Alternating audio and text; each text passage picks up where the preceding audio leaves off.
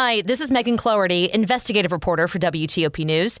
If you like top news from WTOP, we think you'll love our new podcast called The DMV Download, where we take a more in-depth look at the biggest local stories of the day happening in our area.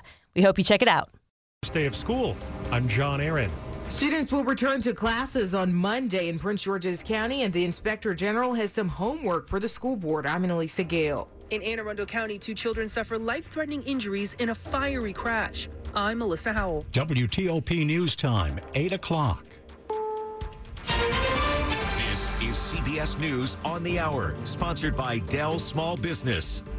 I'm Christopher Cruz in Washington. Republicans continue to push for more information about why ex-President Trump's home was searched. We want to know whether or not it was justified. On Face the Nation, Maryland's Republican Governor Larry Hogan said the release of the heavily redacted affidavit didn't offer much clarity into the motive behind the FBI's actions. On the one hand, it could be, as some Republicans think, just a political witch hunt. On the other hand, it could be really serious. The documents, ordered released by a judge in Florida Friday, said the FBI found 184 documents with classification markings and more than 24 marked top secret. CBS's Christina Ruffini. Flooding in Mississippi, a huge wildfire in southwest Oregon, and now a drought in Maine that's affecting the hay harvest. Dairy farms depend on hay to feed their cows, especially the more nutritious second and third cuts. On a typical year, we have plenty of hay to support all the cows. Plus, we grow corn, too, to feed them. Alan O'Brien has 100 dairy cows, but because of the hay shortage, he's only milking 30 and saving his second cut of hay for them. WGME-TV reporter Brad Rogers. 3 people shot to death early Sunday in Houston by a man who had been evicted from his apartment and responded by setting fire to the building to lure residents outside. Police Chief Troy Finner says his officers shot and killed the gunman. Shortly thereafter, an HPD officer arrived, spotted the suspect in the parking lot just across the street from this facility in a prone position. It's an African-American male, approximately age 40. He was dressed in all black with a shotgun. The MTV VMAs have begun. CBS entertainment reporter Dana Cortez is there. The energy is real, and I love to see hip-hop, country, and dance all married together. From Panic at the Disco, they're going to be on stage. Marshmello and Khalid performing together. That's going to be crazy. Kane Brown, who doesn't want to see that? And, of course, Nicki Minaj. People cannot stop talking about her. The VMAs are taking place in Newark, New Jersey. They're airing in more than 170 countries.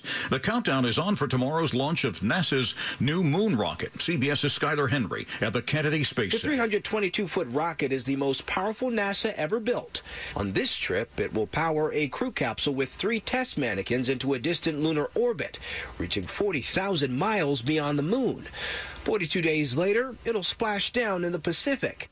Russia and Ukraine are trading claims of attacks at or near a nuclear power plant in Ukraine that's the largest in Europe. Fears are intensifying that the fighting could damage the plant and cause a massive leak of radiation.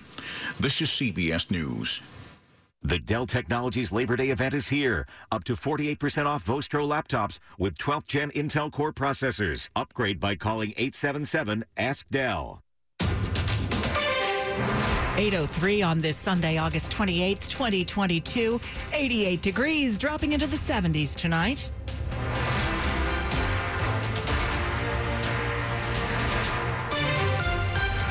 Good evening. I'm Sarah Jacobs with the top local stories we're following this hour. Multiple law enforcement sources tell WTOP Washington Commanders running back Brian Robinson was shot today in an attempted robbery in Northeast D.C. Happened around 5:30 this evening in the area of H Street. Sources tell WTOP Robinson was shot in the leg. His injuries are not considered life-threatening. D.C. police are searching for 2 suspects who fled the scene. Stay with WTOP for the very latest on this developing story. New this evening, a 17-year-old girl is dead after she was shot in Prince George's County this afternoon. This happened on Curtis Drive in Suitland just before 2 p.m. Prince George's County police found the girl outside, suffering gunshot wounds. She was taken to the hospital where she later died. An investigation is underway, but officials say those involved likely knew each other and they do not believe it was random. Police want to hear from you if you have any information. It's 8:04. Students in D.C. are among those heading back to school tomorrow. Kids and parents alike are brimming with anticipation. A lot of excitement, a little bit of nervous excitement. That's what parent Megan Clark is feeling ahead of the new school year. Her young son will be going to Lafayette Elementary School in Northwest D.C. and with masks optional this school year. I think we're still trying to decide if how we feel about sending him in a mask every day or not. We still haven't made that decision, I think. Parents of K through 12 students have a deadline of today to upload a negative COVID test for their child online. Also this year, students 12 and older must be vaccinated against COVID. John Aaron, WTOP News. When students return to school Monday in Montgomery County, there will be some new faces in the classrooms. 9-year-old Catalina Ascasibar is glad to be going back to school after the COVID disruptions. Happy to become a fourth grader at Rockville Elementary. I'm thinking about almost everything. I'm thinking about like how it's going to be and stuff like that. Because like I haven't been to school in a while. Catalina was among the students visiting the county's back-to-school fair. Montgomery County School spokesman Christopher Cram says there'll be more kids in the largest school district in Maryland. We're expecting almost 2,000 more kids this year, so our enrollment is going up a little bit. Cram says Montgomery County school families speak 150 different languages. Dick Iuliano, WTOP News. And on the first day in Prince George's County tomorrow, students will not be the only ones with homework.